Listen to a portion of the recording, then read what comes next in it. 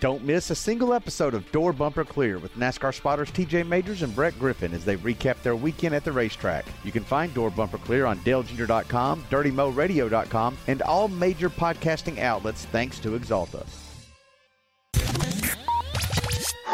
This is Dale Jr., and you're listening to Dirty Mo Radio.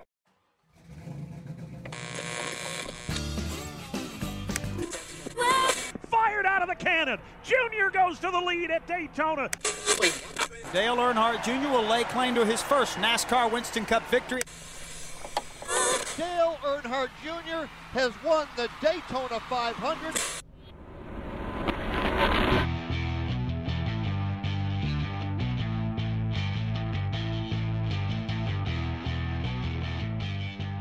Hey everybody, back at it again for another episode of the Dale Jr. Download. Back from his vacation at WrestleMania is Tyler Overstreet. I'm here. Co-host. Yeah, he's back. And we also have Tony Mayhoff in studio with us. He was Tyler's fill-in. Yes. For this weekend. And we're going to find out if he was a worthy fill-in. Right. I think he was.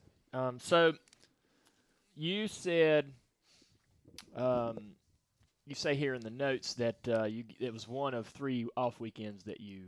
Yeah, is that news to you? Get.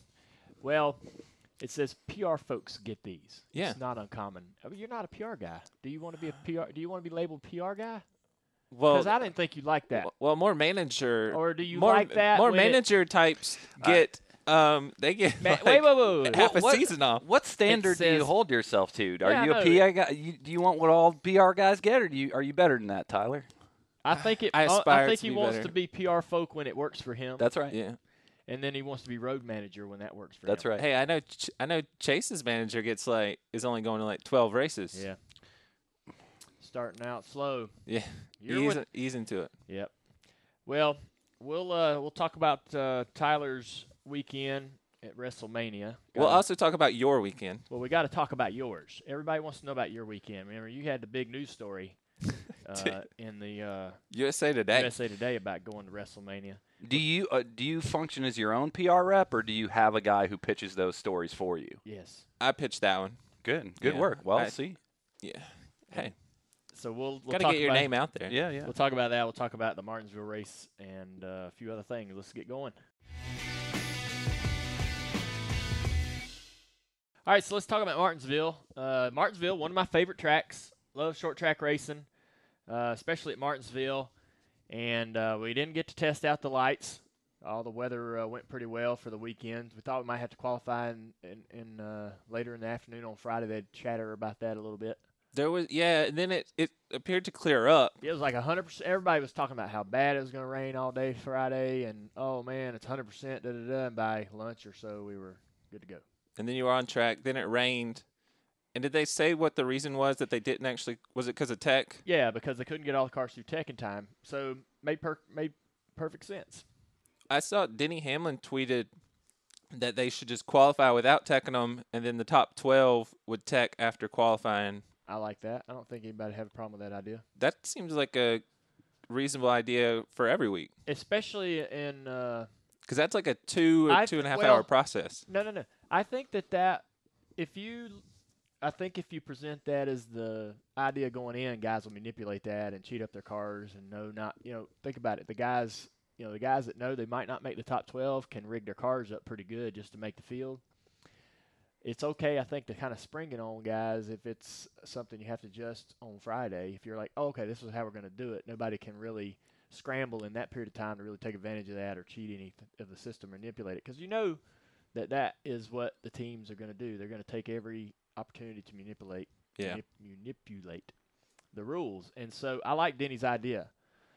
If we're kind of put in that box in the future, I think that's a great decision to make. But don't go into the weekend with we're not doing tech on qualifying day. Yeah, you can't let guys know that they might not get teched at all. That makes sense. Because then they might really try to trick the system. If they're going to give up a top 12 qualifying spot, that might get them something through into the race that don't need to be on their car.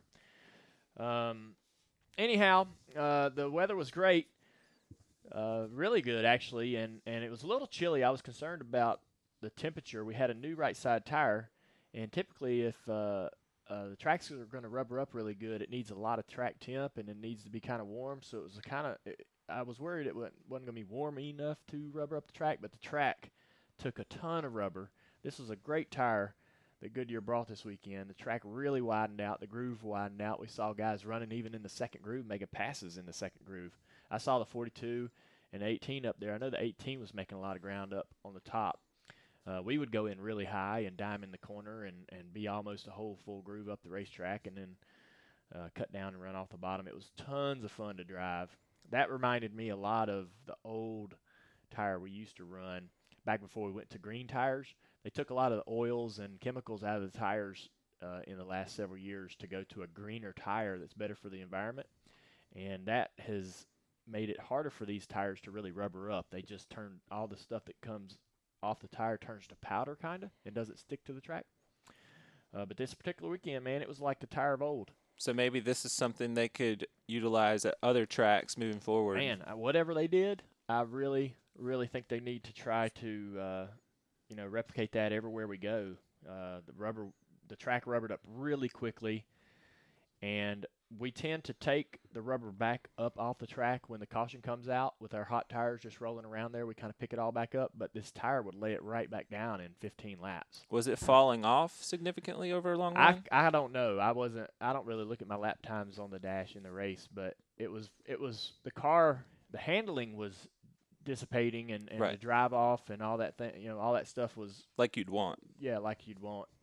So not everybody's just sitting there hitting hot laps, lap after lap. It was cool. We were talking to Goodyear yesterday. Typically, when you hear about tires at a race, it's always a bad thing. Yeah. And you heard you specifically, but a lot of drivers were talking about how the tire actually added to the race. And to your point, it widened the groove. It made the race better. So it was cool to see that. Yeah. You talk about the tires in a positive way. That's right. Goodyear was here yesterday at Junior Motorsports, and we had a chance to visit with them a little bit as one of our partners. But that's true. The drivers, myself included, don't really say much when the tire's good. Right. When it's bad, we all start talking. Have you ever been to Goodyear to see them put the No, tire? Me and Tony did that. Right. And they're making those things one by one. A guy is literally laying on layer after layer. Yeah. And then it comes off. They let it cool or whatever.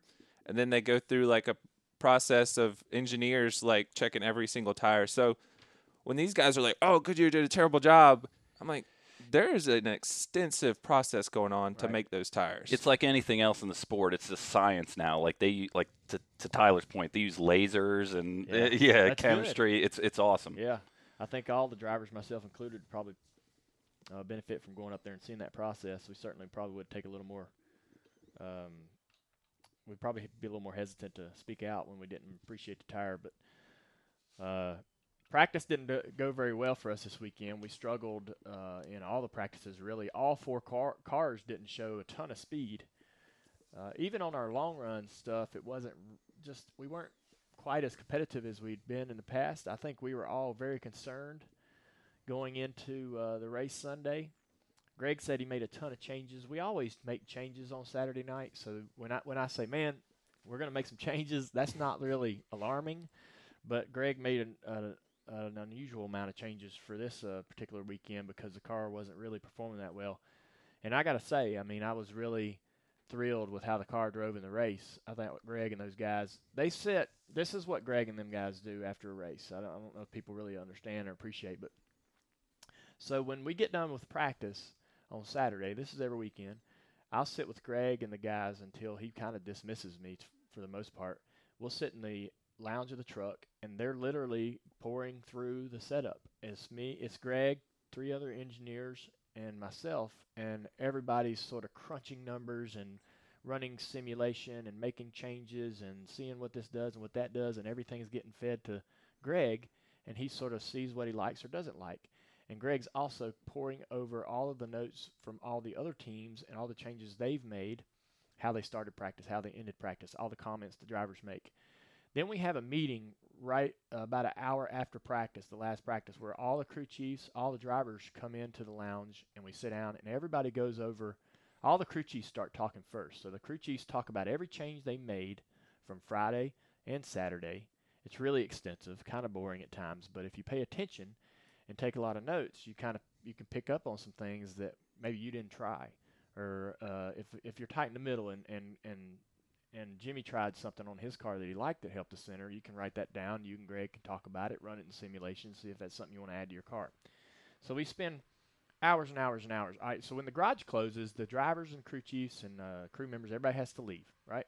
So the crew will go back to the hotel. If Greg has his bus, he'll go back to the bus lot. If not, he'll go to the hotel with the team.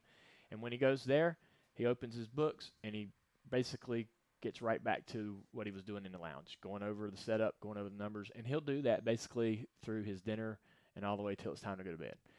And so he spends – And for Greg, that is not that's every week. Yeah, that's not just like a paint this picture. He's working all the time. He's legitimately working all the time, yeah. Exactly. So as a driver, that big amount of changes that comes after the last practice, does that make you excited, like, oh, we got these big changes and I'm confident in them? Or does it make you anxious, like, oh, we had to take a big swing here, let's see what it is? Well, when it works like this time and time again, you gain tons of confidence in the things that Greg's doing. He was a real leader this weekend. He stepped up on the radio. I told him, I said, I'm older than him and have been doing this a while, but I told him, I said, just treat me like you'd treat any other driver. If you want me to start the race with the track bar up an inch, tell me. Put it up an inch. And if you want, don't sit there and go, well, he probably knows where he wants it. I'll just let him make that decision. You tell me what you want me to do, and I'm going to do it. And he's, in my mind, the crew chief is sort of the leader of the team. I can certainly, cheerlead a little bit and try to keep the troops' morale up in certain times if we have trouble on pit road or if I make a mistake on the track. But Greg's kind of the guy that all the guys are going to look at, need to be looking at, and he really stepped up this weekend. I was really happy. And we're trying to get our confidence in what we're doing so we can start to put some races together. We're it's been a bit of a struggle, but this weekend the car was great. So when the race started, we were kind of moving forward, and we had worked our way into the top 5 early in the race, top 10, and running 7th late in stage 1. We'd actually had a caution. We came in, got 2 tires, so we had old lefts on. I was having a real hard time trying to get off the corner with that left rear tire on there, and we got into it with Blaney again. So coming off of turn 4, I was spinning the tires really bad, and I guess I squeezed him into the wall.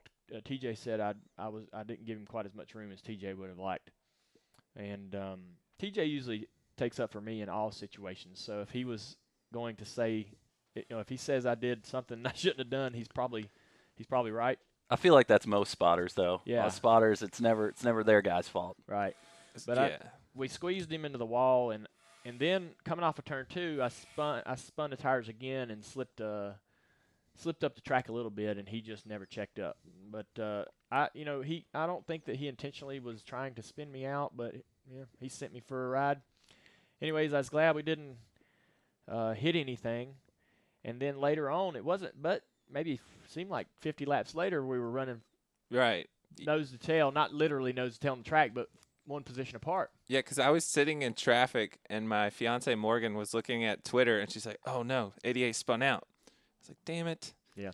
And then by the time we parked, you were already back in the top 10. I was like, "Okay, he's fine."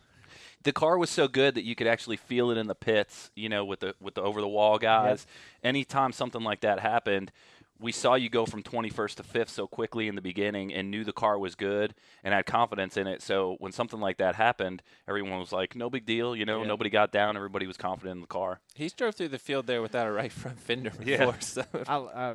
It's such a fun track. So this got a conversation going at the house afterwards. Me and Amy were talking a little bit, and I said,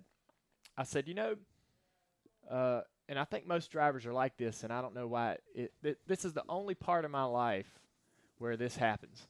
So, out on the racetrack, it's hard not to it's hard not to want it to be eye for an eye. So if a guy spins me out, I feel like that the same thing needs to happen to him somehow, some way, and so, and in no other part of my life am I like that. If I kind of get a raw deal somewhere else in my day, you adjust, right? You adapt. Sometimes you're not so, I think it's ego. But don't you think – I think it's probably competition in general, like in any sport. You know, even like playing pickup basketball, if I feel like I get fouled and don't get a call, I'm going to go hard back at that guy to get mine. You know, I'm going to call for the ball and try and go. So I think it's probably just sports and competition. You're a competitor out on the track, and if you feel like somebody got you, you're going to get yours back. Yeah. But how do you bring yourself back down because you caught him so quick? We didn't actually get to him. So that whole time I'm closing, I thought I was going to run him down, but we never really did. He actually had a pretty good car, and we burned our stuff up maybe trying to get to him. And I never really got to a position where I had to make that mental decision of, am I going to do anything here? Usually I don't. Usually I pass the guy, and that's kind of my middle finger of, hey, this is how you do it. So, and that's not as good a middle finger I as know I would it. want to give. I know it. So this is why we had this. This is why I know. So this is why me and Amy were having this conversation.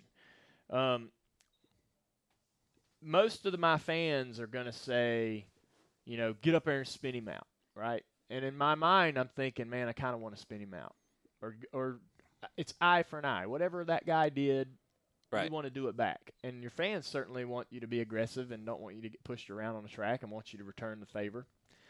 So what other alternative is there to what is the other choice you can do that aside from spinning a guy out again to sort of settle the score? Right, because if you just bump him up the track and drive by him, you would do that to somebody. We did that all day. Yeah, you'd do that to your teammate. That was par for the course as far as at Martinsville, rubbing and all that. We had the whole right side of our car was wore out and used up from leaning on guys, and that's fun stuff. Right. But I don't know. I find it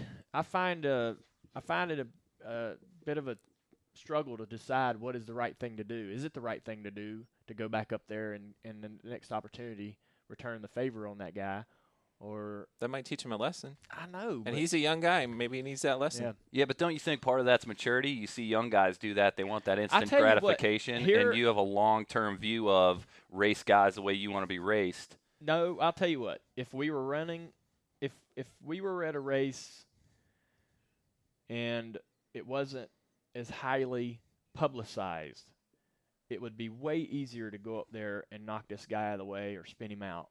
If we were racing at Myrtle Beach or somewhere like Nashville Fairgrounds and I got spun out, I'd have no problem going and spinning the guy out because it's small potatoes and it's small town news. But when you know that's all people are going to want to ask you about for the next 2 or 3 weeks, or is this a rivalry? Are you guys fighting? Yeah. But you did talk to him. No. You still haven't talked to him? No, I haven't talked to him yet. Was that real? That you tweeted a picture of him calling you and you declined it? Amy said that was pretty immature, and I almost kind of believe. I thought it was right. That's the kind of middle finger I would give. Yeah. He was calling me, and I was. Did he call multiple times? No, like an just ex-girlfriend? He called once and left a message. I haven't listened to the message. I don't think that's immature. Keep him thinking about it. He needs to think, man, I shouldn't be doing this on the track. Yeah. I think the part that disappointed me is that you were in position to get some bonus points late in that stage, and then you get knocked out of it. Yeah. So at the same time, though, that does suck to lose them points. It gave us a great opportunity to come in, get tires with 5 laps to go in that stage. Yep. And then we just putted around till that stage was over with and was able to stay out and get a ton of track position back. Yeah. And that's kind of how we got back into the top 10 was doing it that way. Right. And so I'm sitting there with great tires and didn't have to pit.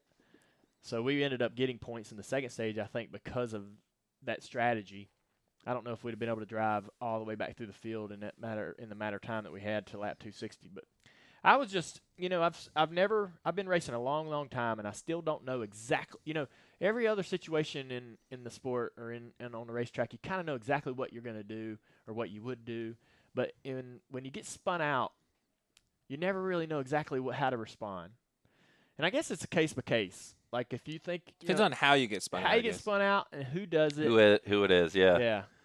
So I was like, man, if I catch him, what am I going to do? I couldn't really figure out what I was going to do if I ever – and that's literally what was going on in my mind. I'm actually at the start of the season, I would have stuck up for Blaney, but – Well, I'm just saying, like, people be interested, I think, to know what goes on in drivers' minds. So you're sitting there watching, and you're watching a driver run someone down. And in his mind, he's probably thinking, man, I don't know what I'm going to do when I get there. Hey, and for the record, make up your mind what am I going to do? I guess I'm just going to wait till I get there and see what happens. Well, maybe I'm still pissed off and I spin him out, or maybe I don't. For the record, you weren't the only run-in Blaney had. Yeah, I heard that him and Jimmy got Jimmy into each other, and Chad had to come on the radio and say, hey, Jimmy, we need that car for later. So there's an example of a veteran who Jimmy decided when he got to him he wasn't going to be okay with it. Yeah, and sometimes if you don't get a chance to spin the guy out, but he ended up getting in a wreck or has a bad day, that kind of makes you feel a little bit better. It's karma, but then you still owe him one. Yeah. But at least he didn't have an awesome day. Right. Yeah. You'd have a crappy day. But so you got back use that strategy. You ran well in the second stage, finished 6th in that stage. So you did get some bonus points there. Yep. Then in the final stage, you're running good, and then you had the speeding penalty on pit road. Yeah. Which you said was coming out of the box. I guess it was a segment beyond that. Not literally the segment coming out of the box, but the next segment. So right. I got out of the box real hard and probably spiked over the speed limit as I'm crossing into this section that I sped and didn't slow the car down enough and get, to balance it out. If you come on the pit road too fast and you know it, you can stop or overslow the car in that first segment and average the speed out. Right. Yeah, because they don't have like a radar gun. Yeah, it's not a radar gun. It's the average speed in that section. It's just how long it took you to get from this line to this line. Yeah. And so you can know if you know and catch it quick enough. So I just got out of the box real hard and probably ticked the line speeding for the next segment and didn't slow it down enough or get underneath the speed limit far enough to average that time out. And it's literally probably like 0.02 or 0.01 over the speed limit. It's not a big chunk of, like 1 mile an hour, 2 mile an hour. Right. It's tiny. But if they already give you, a 5 mile an hour tolerance, right, and we push it to that. That's how NASCAR works. And if then they give you 5 mile an hour, you're going to take it. Yeah. Right. So that was my mistake. And I was really, really hoping that they were wrong. There was a restart one time in the race where we jumped to the inside of Matt Kenseth and made it 3 wide going into turn 1. I did see that. I swear I thought they were going to call me for pulling. I saw the start-finish line as I was to the left of Matt. And you're not supposed to be in the act of passing. Even though you're not really taking you can't move. You can't change lanes before the start-finish line, and I felt like I had done it. Hey, it was a nice move. I liked it. Matt texted me after the race and said, wow, I guess I need to pay attention to who's behind me on every restart. I said, yeah. I said, we had such a big run on you guys, and he was half throttle, and everybody else in front of him was too. I was like, I had to go. You usually catch a lot of flack, though, for not being aggressive on restarts. Yeah. So, hey. I know. Sorry about your luck. Yeah, he wasn't mad. He was just like, we joke and pick. But that race is so long to where that's going to happen to everybody. At some point, yeah. You're going to get put in a bad position. It didn't bother him too bad because he didn't get screwed. But the guy that was on the outside of that 3 wide, it's never good. Yeah. I saw him in my peripheral vision kind of get tapped by the 20 and get up the track a little bit. It's amazing some of the things you pick up in your peripheral vision while you're out there racing around. But anyways, yeah, we got toward the back there, I guess, just outside the top 15 after the speeding penalty. Trying to make our way back forward. Still had a lot of time. Still felt good and confident that we could get back in the top 10. Greg was cheerleading, hey, man, we're going to be fine. Work your way up through there. And we got down into turn 3, and I saw them guys kind of messing around up there with Denny and the 10 car, Danica, but I couldn't tell exactly what happened. You can't see through those cars in front of you too well. But this has happened before where everybody kind of checks up. We kind of bump into the guy in front of us. Somebody rear ends us, and it shoves. We have only one bumper bar on the car, and it's below the headlights. And it went underneath the 5 car, I think, is who I was running into. It went underneath his rear bumper, and so his rear bumper comes back over the top of the radiator and sheared off the fitting on top of the radiator. This happened before when we ran into the back of Paul Menard in turn 1. Spring of 2015. There you go. So, in my opinion, I hope when we go back we have a little more protection up there for that radiator. Yeah, people were asking if you needed more of a bumper bar. Yeah, I would say you do. We only run the bare minimum because of weight, and we're trying to get everything low as possible. So the radiator's only a foot tall. Right. In the front of the car. You know when you used to see cars in the if you've looked under the hood of these cars lately, you'll notice the radiators have gotten a lot lower. Everything in the car is low, trying to get the weight down to handle better.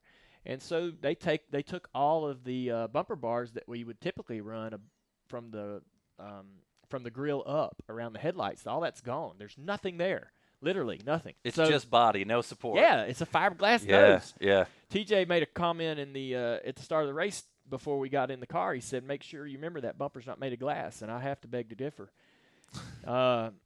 It certainly didn't take the lick it should have been able to take. I mean, it's Martinsville. You're going to have situations like that, and you hate not being able to continue. We should have been able to come in, patch it up, continue, finish in the top 15, top 10, wherever we would have ended up. Otherwise, aside from the fitting on top of the radiator being knocked off, the car was not hurt in any way. So that was a little frustrating. Maybe next time we'll at least put a little more protection around there that will prevent that from happening, so we can have a little more contact on the front end of the car. And that's it. I mean, we had to we've been a victim of this new rule now where you can't, if you're in the garage for more than 5 minutes, or you go to the garage for any reason, I guess you're out of the race.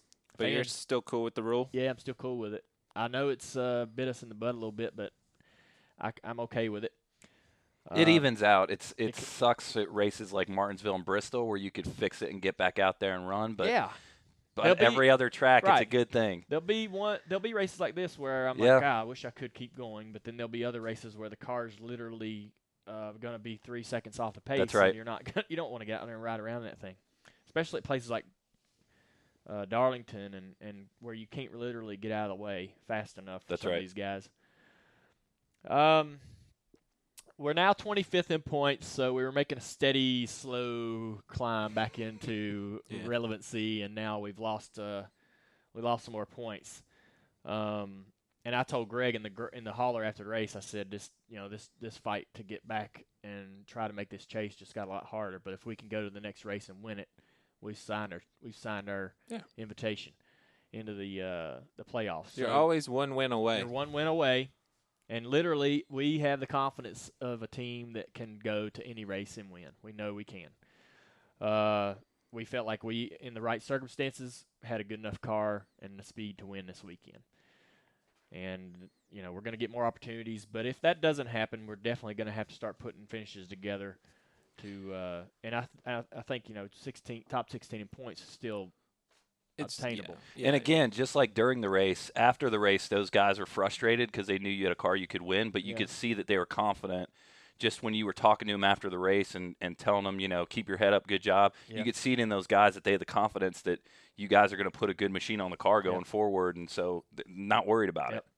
So I wanted to pose a question to our listeners and use the hashtag DJD, Dale Jr. Download, when you answer this question for me. So if you're a race car driver, considering everything going on out on the track, this isn't a question of what you want your favorite driver to do. This is what you would do. All right? So you get spun out on the track, you're back on later in the race, you're running around this guy. What's your action? What's your choice? So let us know. We're gonna maybe we'll put up a poll. You want to put up a poll? We can do polls. We'll do a poll. And get you guys to answer that. That'll be interesting to see how that plays out. I know what it's going to be. It's going to be. But give it to him. Remember that time? I think Brad was driving for JRM when he hit Denny, and Denny's like, if you throw a rock, I'm going to throw a concrete block back at you. I think that's probably what the fans Denny's not eye for eye. He's eye for two eyes. Anyhow, that's the weekend. Hopefully Texas goes a little bit better as far as the result. Going to a new racetrack there, new pavement, new configuration in 1 and 2. But not to get off of the weekend, and with Tony here, how did it go? Okay, yeah. So Tony was filling in for Tyler. Tyler was at WrestleMania. Yep. And Tony did great. I mean, I'll let him sort of explain. Yeah, so for fans that don't know, I work with Mike Davis on Dale's brand team, and so I see it from the business perspective, and my relationship is with our partners. So I'm at track a lot with Dale, but I see it from the partner side. So it was really fun for me to see it from Tyler's perspective, and I think that it makes you better at your job when you can experience something from a different view, a different angle. So that was really cool for me. I enjoyed it. Certainly my whole thought throughout the weekend was making sure that I was making your weekend less stressful, because at the end of the day, your performance on the track and how you feel getting in the race car, that's what's important. So I wanted to make sure I took away anything that could add stress to you. I had a great time, and it gave me perspective of the fans. Like I said, I love being in the pits.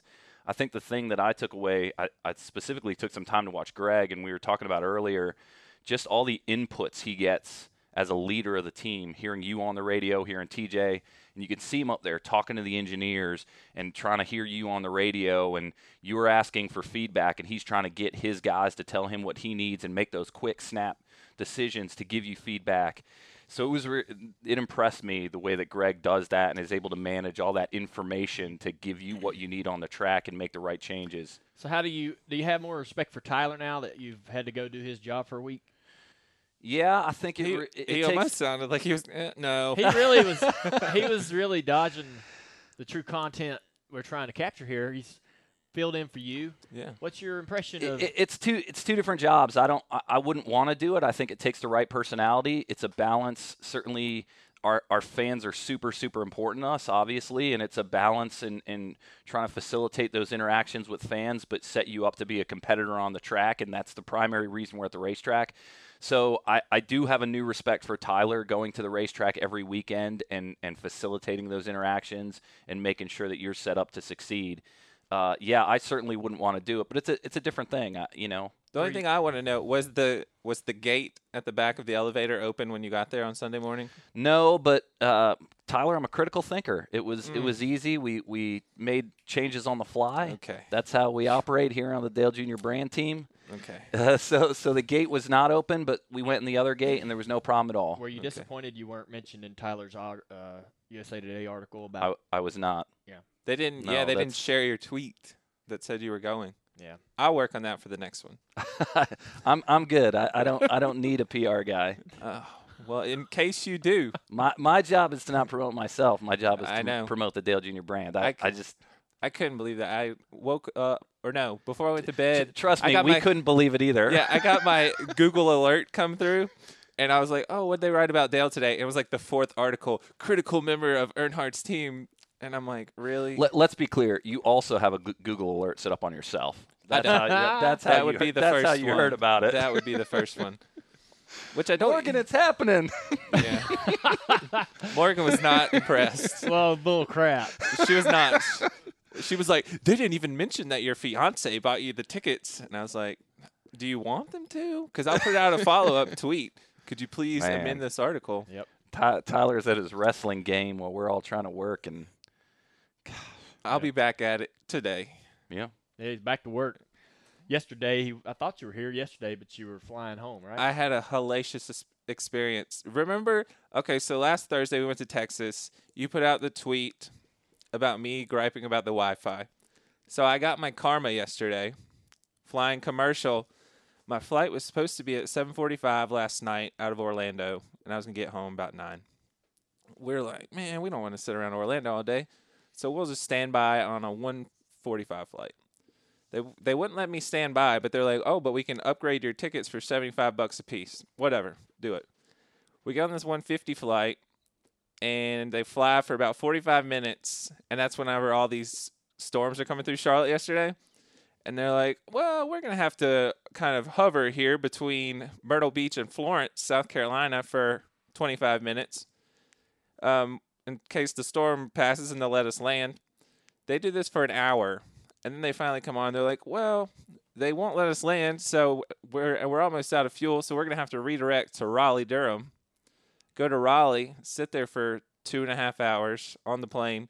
The pilot doesn't mention to other people or doesn't tell people not to get off the plane. So he taxis up and lets people off the plane. So they're going to go get their food, whatever. And it's not a easy process getting on and off these damn planes nowadays. So we have to sit and wait an extra 45 minutes for people to reboard. They come through, check everybody who didn't even get off the plane, check their tickets. So we didn't leave Raleigh till 7:30 last night. Landed in Charlotte at 8:15. I got home about 9:30. You should tweet at the airline, and we'll be looking for the For the Win story tomorrow about your travel problems. I was about to, but I was like, maybe I should. So yeah, I will appreciate the Wi-Fi this week. It's Free Wi-Fi too. Actually, I think we got our Wi-Fi repaired on the plane, so you should be in better shape. All right. I'll test it out Thursday. All right. Well, so Tyler, tell us about WrestleMania. You went to WrestleMania in Orlando. I know you're a huge wrestling fan. I tried sharing some of your photos with with the fans so they would understand your fandom. And I saw some of your videos on Instagram and looked like a pretty good show. It was awesome. So I've liked wrestling since I was a little kid. I stopped watching it for like 10 years. In the last like 3 or 4 years, I've got back into watching it. And so me and my fiance Morgan, she got me 2 tickets for us to go. That was my Christmas gift. So we flew to Orlando Saturday morning.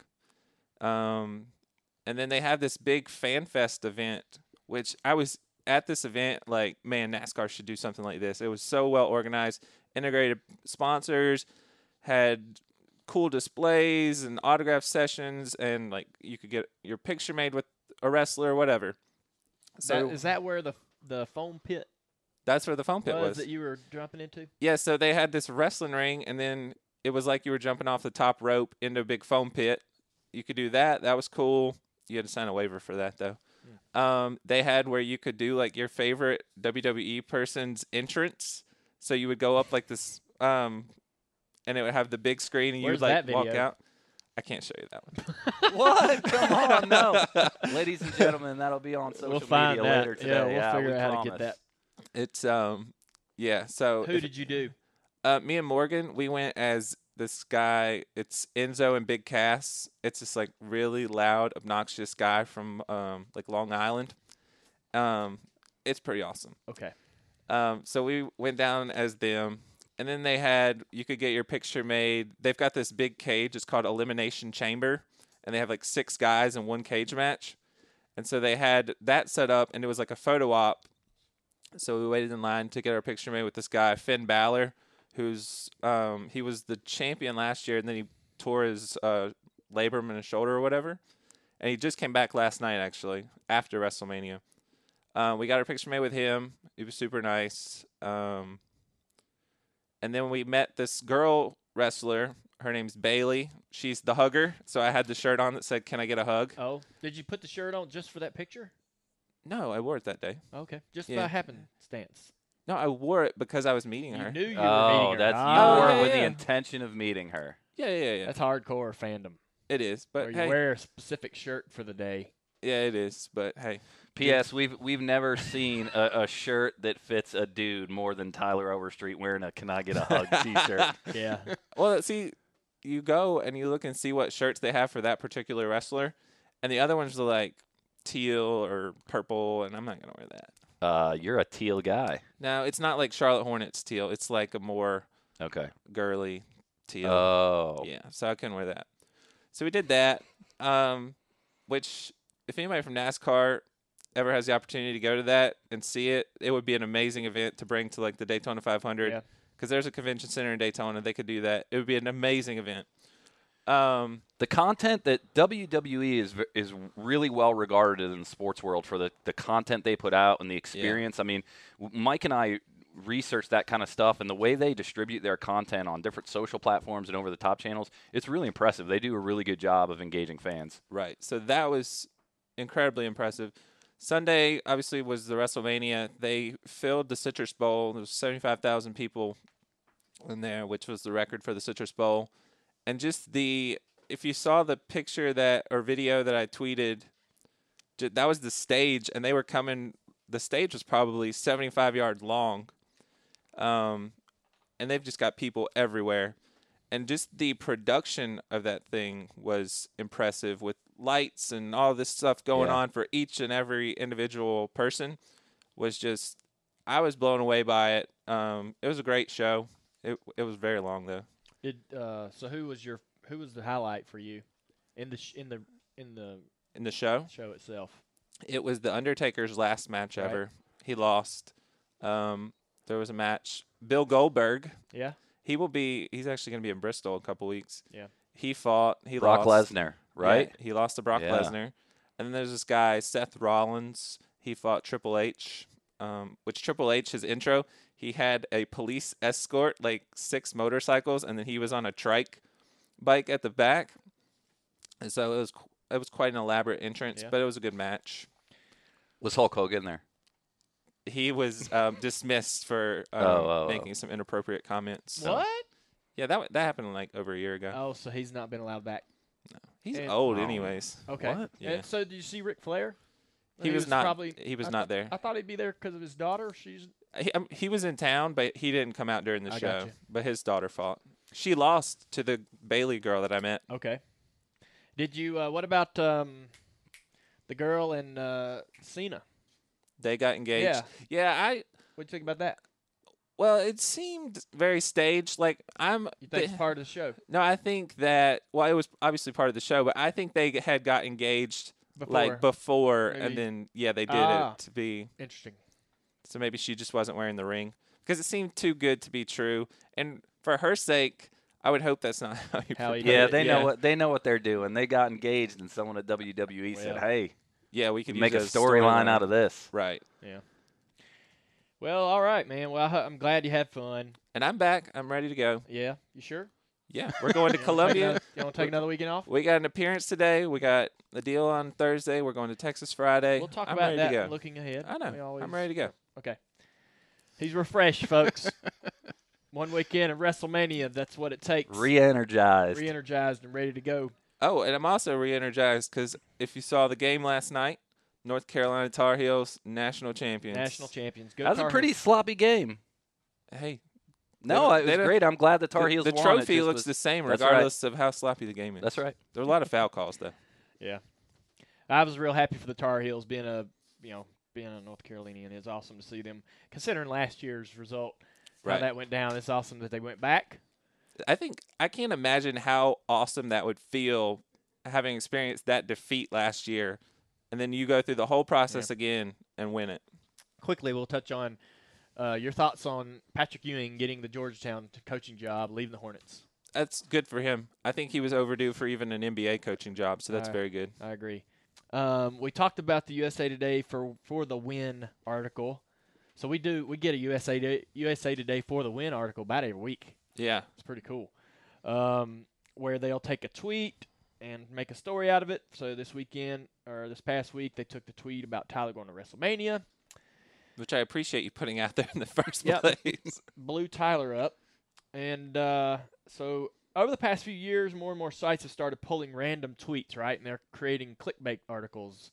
Basically, they're taking the tweets that people can see on Twitter, and they'll write an article about it or create an article, which is pretty interesting that they just out of thin air. I will say, though, USA Today for the Win is a big supporter of our podcast because they tweet a lot about it. So we're not criticizing them. It's just this is what an interesting topic that they put out there. So what are your thoughts on the article? So, wasn't it Fox was doing it a lot last year? Fox does it a lot. NBC Sports does it a lot. Really? So what are your thoughts on that? People making articles strictly out of a tweet. I don't like it. I think they could just as easy retweet your tweet. Yeah. And it would get the same message out there. Yeah. Mm-hmm. I mean, I understand they've got quotas to meet. And so they got to get clicks to their website. So this bridges to a question that me and you have talked about, and we've wanted to bring onto the podcast for a couple weeks here. What are your pet peeves when it comes to Twitter? Whether it be from the media or from people you're interacting with. What is the one thing that sets you off on Twitter? I don't like people, and this is, I think, started more so since we've done this podcast. Okay, so we're going to admit that when having this conversation, we're opening ourselves up. Yeah, for criticism. But I don't like when this guy this past week pissed me off about the WrestleMania thing. I pissed him off. Yeah, he said, "What a waste of money," and I'm like, "Oh, he said to go to WrestleMania was a waste of money." Yeah, and I'm like, dude, I work to earn my money. How I want to spend it is not up to you, and it's none of your business. There you go. That bothered you. That pissed me off. Yeah, because he doesn't know me. Okay. If people want to criticize what I say on here, that's fine. I was going to say what annoys me is when I'm up late tweeting and somebody says go to sleep. Yeah. I'll go to sleep. That's yeah. Go to sleep. Like yeah. Thanks. I'll go to sleep when I want to. Yeah, appreciate that. Yeah. It's like, Be like, I woke up early. yeah, it's like, don't you have a race to run tomorrow, or don't you have? Oh, and it's if it's like Wednesday or Tuesday, aren't you supposed to be in Texas? That one's a good one. I'll get that one today or Be like, tomorrow. I'm not a golfer. I don't have to show up 6 days Yeah. early. Nah, the go to sleep. That one gets me every time. Folks, I don't really have a response for it either. Like, it's not a you should just start liking the tweets yeah. or retweeting Well, them. okay, so that's how. Okay, so when I first joined Twitter, I was blocking people. Like when somebody'd say something like "you need to retire" or you I don't like you or whatever, I just block them. And then I found out you could mute them. Yeah. But before all that, I was liking those tweets. Like, hey, I saw your tweet. You're funny. I like, kind of like. The mute is a great invention. I love the mute. I Because mute a lot. It's not offensive. Yep. But then you're They like, don't. I don't know that they know you get muted. Is there an app that somebody figure out a way to figure out how to get who's muting you? I thought I saw on Instagram one of your best responses was keyboard muscles, keyboard Yes. muscle emojis. Yes. Yeah, everybody's got opinions. What was that a response to? I forget. Some guy said. I forget what that guy said. posted You it. should. yeah. You posted a picture with Paul Menard. Yeah. So, okay. So this. Oh man. All right. So Paul Menard never smiles, right? Rare when you catch Rarely a- smiles. Rare when you catch a smile on this man's face. So we're walking out of the driver's meeting, and I saw him. I said, "Paul, let's take a selfie. Don't smile. I'm going to smile obnoxiously big, and then I'm going to post it." He goes, "You're going to put it on Twitter?" I said, "Yes." So I put it on Instagram, and a guy says, "You need to pay attention to your car and your team." Oh, yeah, because you comment on how fast he was. I was just I noticed that he was doing really well in all the practices. He was in our garage stall next to us, so I'm like, hey, Paul's having a good weekend. Pay attention to your car and your team. Keyboard muscle Keyboard emoji. muscle. I don't know. I don't. Yeah. I wonder, what process that, are these people, how are they consuming this content and firing off are they, looking on their phone? This is what I'm going to tell this guy. Man, it's Then such a fire it large off. conversation about trolls and how brave you Yeah. get behind that keyboard. Yeah. I can't imagine. I try to remember too that most of the tweets that most of my replies and most of my tweets are full on sarcasm. Right. And maybe that's their. Yeah, that's maybe a good they're point. just being sarcastic. Maybe this guy's like trying to pick. Their sense of humor is And have it's fun. like desert dry. But there's no tone, and maybe okay. So here's some advice I got from my sister. The use of emojis would help a lot of these folks. Now, if you're really trying to be a jerk, use the proper emoji to send so you can tell tone in your tweet. If you're Yeah. like, I hate you, go to sleep. Use an emoji that would define the fact that you don't approve. But if you're just picking, use like a laughing emoji, right? Yeah, so I just throw that on there half the time, Yeah. and then people 'Cause- assume you're joking. Yeah. Because my sister's like, sometimes I'll be texting my sister, and she's like, that would have helped if you had used an emoji. I would have understood the tone. So emojis, use of emojis. Some people don't use emojis. They think they're for kids or something. They're not. Not me. They're for everyone. Yeah. They are. For Yeah. all scenarios, no matter how serious or Yeah. not. All right. Well, all right. So this is another one. Let us know, hashtag DJD. Let us know what annoys you on Twitter. Probably mostly the same stuff that annoys us. Yeah, probably. Yeah. Go to sleep. Jerks. All right. So, We're trading Tony for Mike. yep, Tony's Thanks, out guys. here. Mike's coming in. So I sent out a tweet earlier yesterday, I guess, about there's a check in my sister's office, and it's from the first win in the Xfinity Series at Texas, and it's actually 19 years today. 19 years ago today, August 4th or April 4th. Was it cashed? I imagine it was. So Okay. this is back then. My dad, I was kind of driving, working for my dad, so they handled all that. So I don't know really how that all works. Kelly didn't work for me then, so she doesn't even know. But it looks like the real check. Yeah, it looked Yeah, legit. it is legit. So I don't even know how I got it, who framed it, why it's framed, whatever. But maybe we cash the check, Texas got it, framed it, and gave it back to me. That's how I think Circle of life. That's how I think it happened. So, anyways, Xfinity win there is 19 years ago today. You heard me tell a story about the first Cup win that you hadn't heard.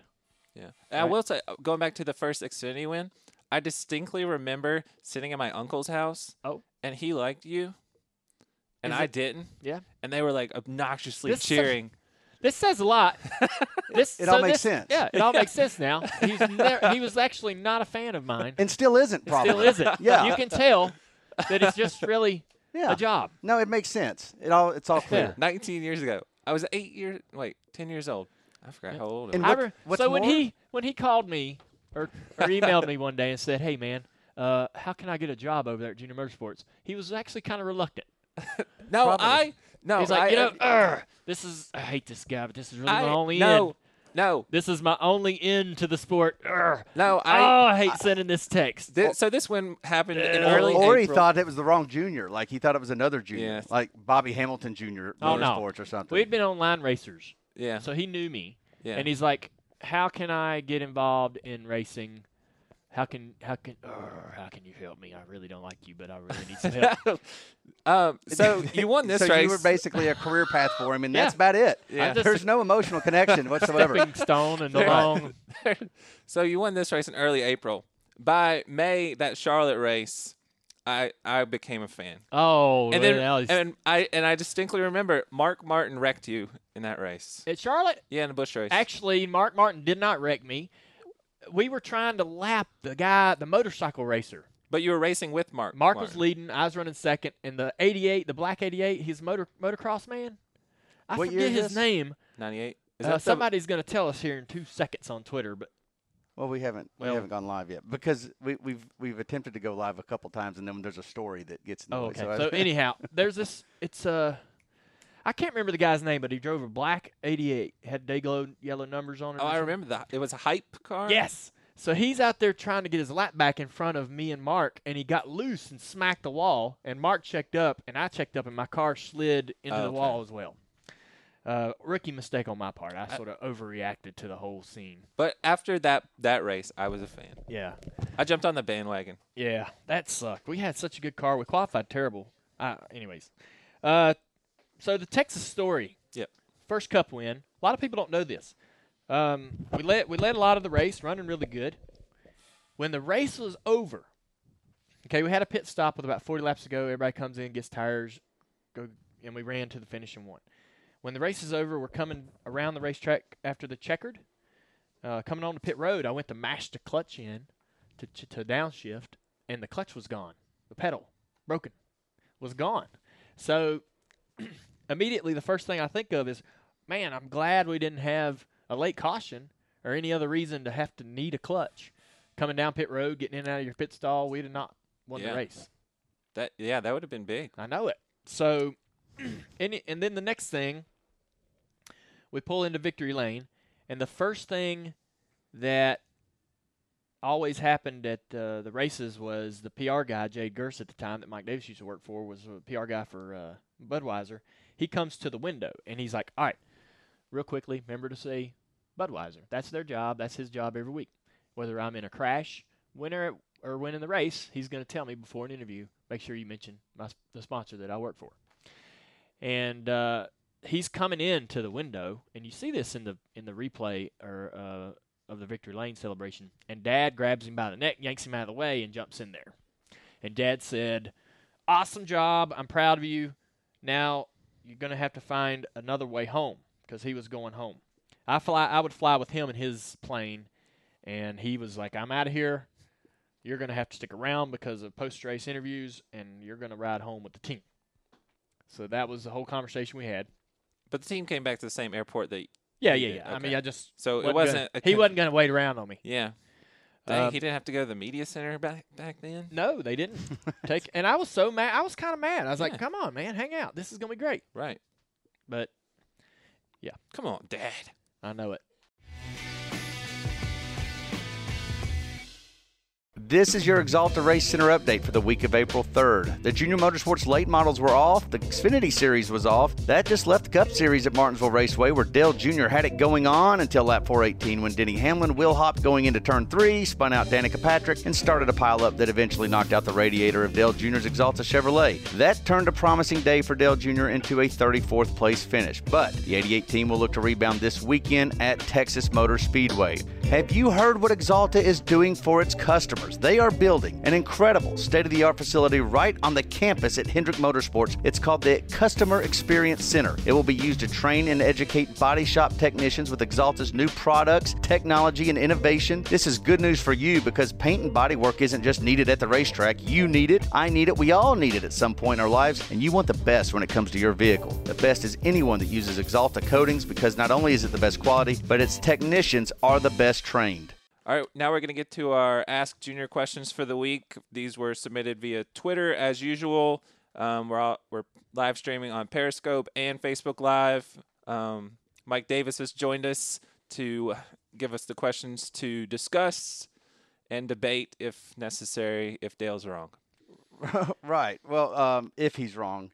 Tyler, we've already established before this broadcast started that he's not a fan of Dale Jr., so he probably, if anybody, will say that he's wrong in debating. But anyways, folks, make your questions good. I'm going to do the best I can to identify some. Junior, you ready? I'm ready to go. Let's get started here. A lot of people have been talking about your bad luck lately, so here's a question from Mike. He's got a big, funky last name, so I'm not even going to try it.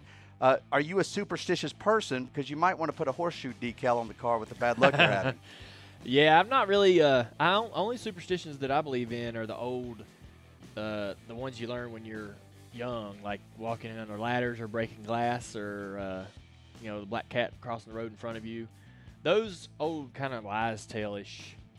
Those are the ones. There are racing superstitions. Peanuts around race cars. My grandfather was really a believer in that. Peanuts were bad luck, so if anybody come around the car with peanuts, he ran them off. The color green, which I can't imagine that's bad luck, but a lot of people said green was bad luck in racing. The number 13, obviously, that's pretty much everything. That covers not just racing, but anything. So yeah, that's Ty Dillon drives a number 13 car with green. Yeah. Ooh. He's doing really good this year, actually. Yeah. So there's a lot of racing superstitions, but I don't buy that. I don't buy into that stuff. I don't have a lucky pair of underwear that I wear every race, or socks, or a certain suit that I only like to race in, or a certain way any tradition. I don't have any kind of traditions. I know it's disappointing. People always, what's your race day tradition? What do you eat? What's your race day meal? And it's like, I don't really have any kind of method to it. But there is one thing, and my dad made me a believer in this. So I do believe that if fans give you something, and they're like, hey, can you keep this in your car or put it in your pocket, or this is going to bring you good luck, a lot of times it's hard not to buy into that. My dad met, I think it was a Make-A-Wish child, before the 1998 Daytona 500. She gave him a penny that was good. She said was good luck, and he glued it to the dash of the car and won the race, right?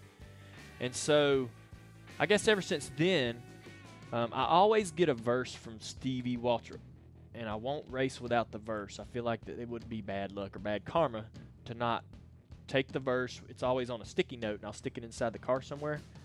Every single race we run with a verse.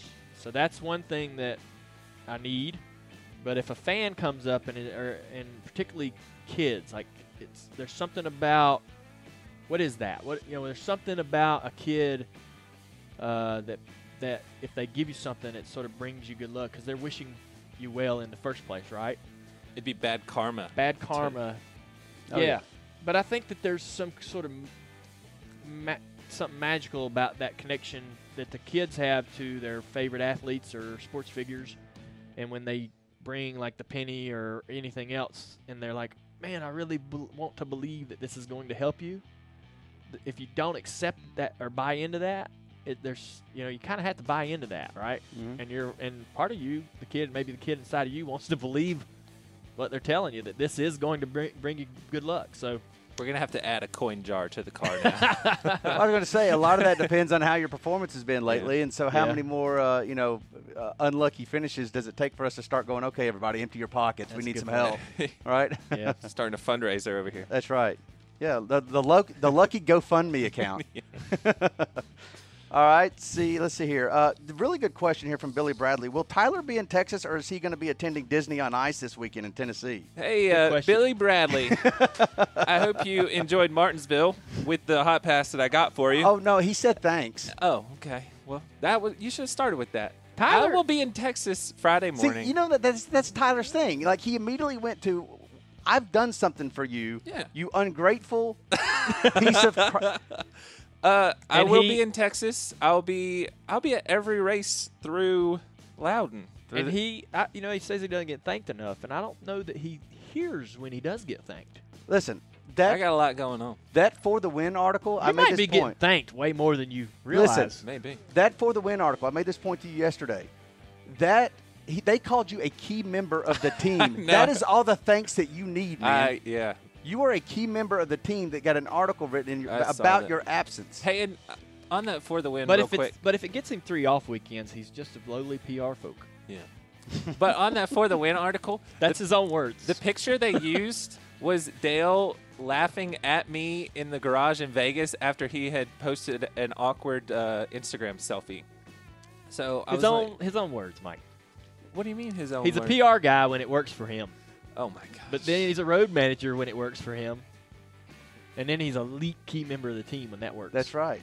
How do you keep your business card? Do you have road 3 different manager, business cards? On the road manager thing, Jeff Gordon was like, "Why do you have a road manager?" Ha ha ha. And I'm like, Jeff has a guy that goes with him everywhere. Wait a second. Jeff Gordon stepped up at you? Oh, no. It was in response. He's like, ha ha. In response to his tweet that said, my road manager, Tyler's going to WrestleMania. So, yes. He said, I think it's awesome that you have a road manager, #rockstar. Stepped up to him. I think the difference is that Jeff Gordon's road manager actually likes Jeff Gordon. Yeah. That's key. That's key in every working relationship. All right, let's pick another one here. How aggressive do you get with setups and strategies now that the 88 team is sort of in a hole? Not you specifically, but your team. Are you going to get more aggressive on the setups? I think that we're pretty aggressive as we are. I think everybody's very aggressive on their setups. Everybody's very aggressive on getting through tech. You have to be competitive in the sport. You can't be comfortably inside the box of legal, right? You have to work really, really hard to read between the lines in NASCAR's rule books and try to find a competitive advantage that won't get you thrown out of the race or get you the crew chief a 6-week suspension. So every car in the garage is doing that. That question is closely related to our drivers driving hard. Are you going to drive harder? Yeah. So I think that which that got a lot of play. I don't know that you'll change your strategy in racing either, as far as your pit strategy or what you're doing on what you're doing throughout the day. It's pretty much cut and dried what you need to do to have a good run. If there's a strategy that would give you an advantage or one that's more aggressive, that's the one everybody's going to use. So we're kind of doing that. We just need to. I think we need to get if we can't win these races, we need to finish in the top 10, top 5 where we belong, where we're supposed to be finishing. And we get 3, 4, 5 of those in our pocket, we're back on track. So we just gotta calm down. We don't need to push all the chips in, bet the farm, risk losing everything, and just kind of get some consistency going and crawl back into this race here. Here you go, Ryan Burnett. While signing diecast of one of your paint schemes, do you ever remember specific characteristics about that car, how it drove, any memories from those cars, just when you're kind of going across? Tell me some. Yeah, I think this year I'm signing a lot of diecast of cars that I didn't drive. Like, this weekend I signed the Michigan car the Michigan State, I guess the Michigan Wolverines car. That's right. We ran, that Jeff ran, or Bowman ran it. Alex ran it at Michigan. So I'm signing some cars this year that I didn't even drive last year, but they have my name on them. That and the Gray Ghost. I sign a lot of the Gray Ghost.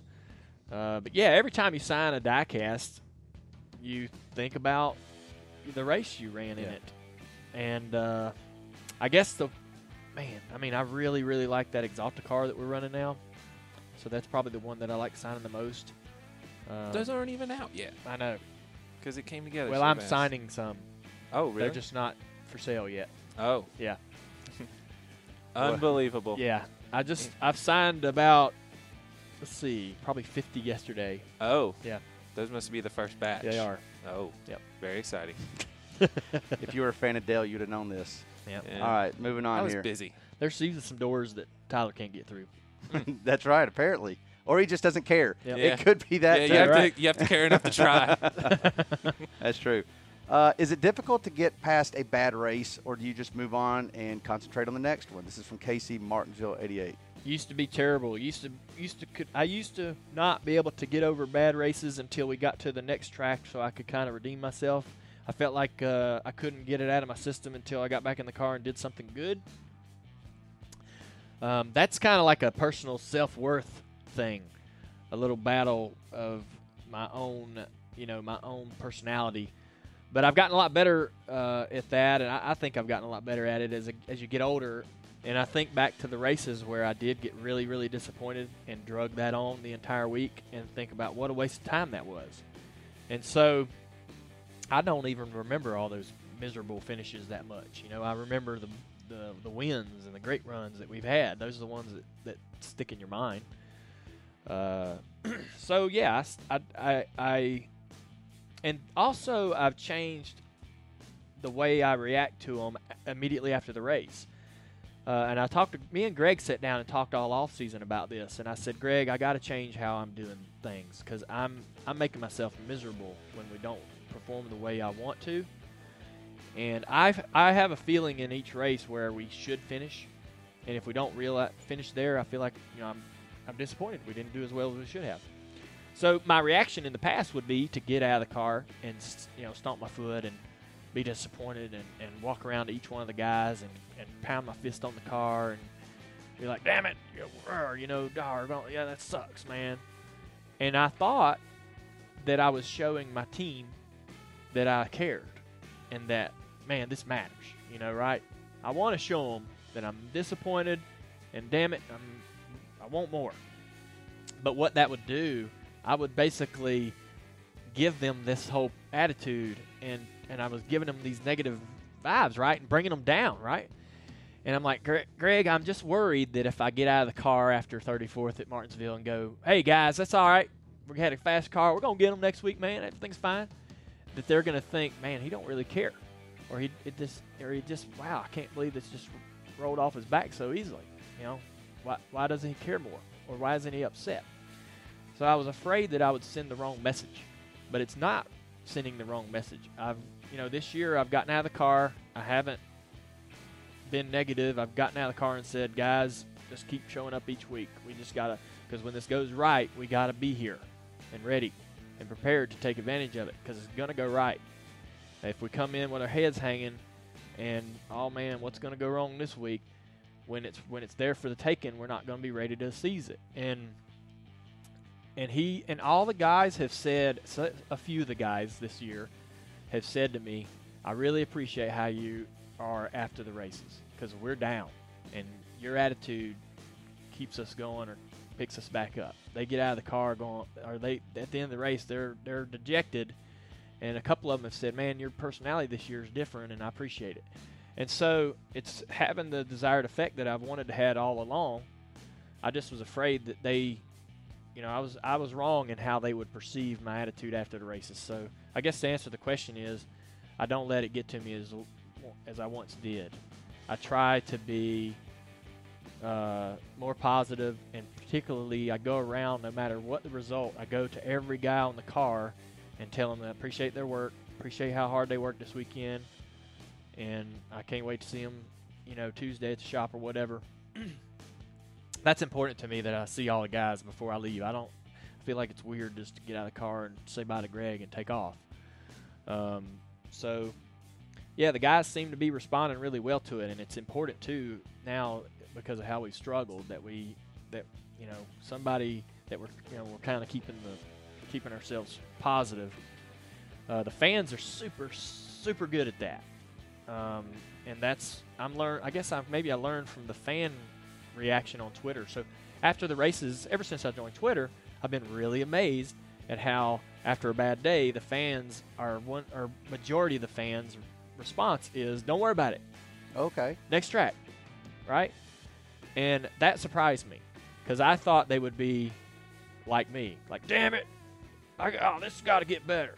I thought that would be the reaction because that was how I felt like I wanted to be. And so I've been really surprised at how the majority of the fans go, "Next track, no problem. Get them next week." And so I've been trying to be that way, and I think that really picks me up when the fans are like that. It's kind of like, "Hey, man, okay, don't worry about it. Shake it off. Don't let this bring you down," because they're worried that you're going to be down and out going into the next event. They don't want that. They want you up. Right. And so I've been doing that a little bit myself, and I think the guys on the team appreciate it. That attitude and personality, it spreads. Whatever you're going to do, you're going to cast on to the next guy. However you act and your personality, it rubs off on the whole team. And so, yeah, this year especially, I've really kind of been able to let a lot of this stuff roll off my back, and we've gone into the next races with confidence, and I feel good things are going to get going right for us in the next several weeks. I want to add one point to that because I've been with you long enough to where, since 2004, I remember bad races would affect your entire week. Oh, yeah. And you do a lot of work in the week, midweek. And so, like, if we had productions and we had appearances, not only was it miserable for you, but then it made everyone around you miserable. Yes. And it was not fun. No. It was not fun for anybody. Nope. And everything could go back to the performance of the previous week. Yep. Everything could point back to that. Yep. That was that. You're right. There's just been a lot of questions about people still wanting some explanation on the segments. And I know they're still pretty stages. new. The stages. But they're saying segments and stages. So NASCAR does not like the word segments. Okay, Mike. we'll call them stages then. It's still new enough, I guess, that let's do a quick explanation of it, and then also you guys talk about what your feeling of it is so far. I was one of the guys on stage, right, during this announcement, pumping the sunshine. This is going to be a good thing for the sport, and it's going to bring a new layer of excitement. I like getting points in the middle of the race. I like what that does to the action on the track and the intensity inside the car, because if you're inside that top 10, it matters, right? That didn't matter before, or there wasn't a reward for it. You still needed to be there. Every lap counted, and you had to work all day to try to win the race. But now there's reward on the line in the middle of these races it's critical. It's going to add up, especially when we run 34th or finish 34th. If we can get some of them bonus points early in the race, it kind of negates some of the sting on that bad finish, right? Talking about the importance of the stages, on Sunday when Stenhouse bumped Kyle Busch on the last, that cost him a playoff point. Right. So that it's really having the desired effect. And one of the things that I've noticed is I'm seeing a lot of articles, particularly this week, of people praising the stages. The people the people are starting to see, I guess, the excitement that it's bringing, particularly at the Martinsville race. It brought a lot of drama and excitement. It really throws a curveball to the strategy. We got spun out, 5 laps to go on the stage. We come in, get tires. We are able to stay out, get a lot of track position in between stages. So there's all kinds of things going on out there that I still don't think the fans are privy to. I don't, they will, it's so much happening that maybe the broadcast can't convey everything that's going on that's so interesting, but it will, over time, become crystal clear to everybody watching the race what might happen or could happen in these little incidences and as these stages come to a close. So I'm pretty happy about it. I do not like riding around under caution because I want to race. I want to be racing, but it does provide the fans an opportunity to to get up, go get a Martinsville hot dog. I know a lot of people like that about other sporting events where there's a break in the action. They know, hey, this is my chance to go use the bathroom, or this is when I can go get a concession stand break or something like that. It's it's sort of building that opportunity into the sport as well. I know that's small potatoes, but all these little things matter. That might be a big deal to the guy sitting next to you, knowing he's got that opportunity to go to a concession stand or something, or get his family something to drink or eat. And if you're at home watching on TV, it's an opportunity to get up, go into the kitchen or whatever you need to do. So it's kind of a built-in timeout that the fans probably need or can utilize and get more comfortable utilizing. For the drivers, it's really neither here nor there. It doesn't really affect us one way or another. It's not something we like or dislike, but I do think that it makes the race more interesting to watch. So, and that's a good thing. So, I'm still pretty happy with it. It's not doing anything wrong. It's not doing anything bad or detrimental to the races, or it's given people new opportunity to create new strategies. Like I said earlier in the podcast, some of these races, the strategy is already it's already sort of painted. The strategy is already pretty much decided for you. You can't, in some of these races, you can't get off on your own kind of strategy, because either the track surface is too old and it's going to wear out tires, so everybody's coming for 4 tires every single stop. At a road course, you're going to run the race backwards on fuel mileage and all that stuff. Well, with these stages, that changes everything. That presents all kinds of opportunities at all races for guys to try to trick the system a little bit, for a crew chief to game the system or outsmart his competitors and put his driver in a position that that's an advantage. So I like it. All right, looking ahead, we've got a few things going on this weekend. Today, we got an event at South Carolina Governor's Mansion to promote the Darlington Throwback Weekend. We're going to talk about Darlington, how important it is to the community in South Carolina, and the Throwback Weekend and how that's grown. Wednesday, we're going to unveil a one-time only Axalta paint scheme to race at Pocono later this year. This is just teasing it, so we cannot say what it is.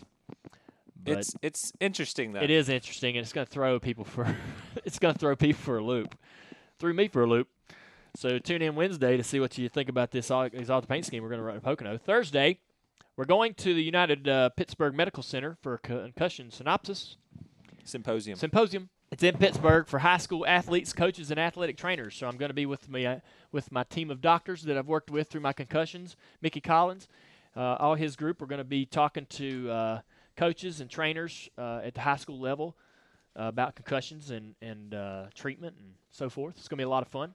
Friday, practice. First time for everyone at the new surface configuration at Texas Motor Speedway. We've got qualifying at 6:15 Eastern. Saturday, 2 practices in the morning. The Xfinity race at 1:30 p.m. Eastern. Sunday, the race starts at 1:30 p.m. Eastern on the Big Fox, not Fox Sports 1. And that's it. That's going to be a full week. Should be a fun one. All right, everybody, I hope you enjoyed the show. Thanks, Tony, for coming on. Mike Davis, as usual. Tyler, glad you're back. Thanks to our friends at Axalta for making it happen here at the Axalta Studios. As always, we're broadcasting at Junior Motorsports at 8 o'clock every day. No, Tuesdays. Or Tuesdays. Not every day. Be sure to subscribe to the Dale Jr. Download through DaleJr.com, iTunes, SoundCloud, Stitcher, and all the major podcasting outlets. Let us know your feedback on Twitter. He's at Dale Jr. I'm at Overstreet Tyler. Also follow Dirty Mo Radio on Twitter and Facebook. We'll see y'all next time.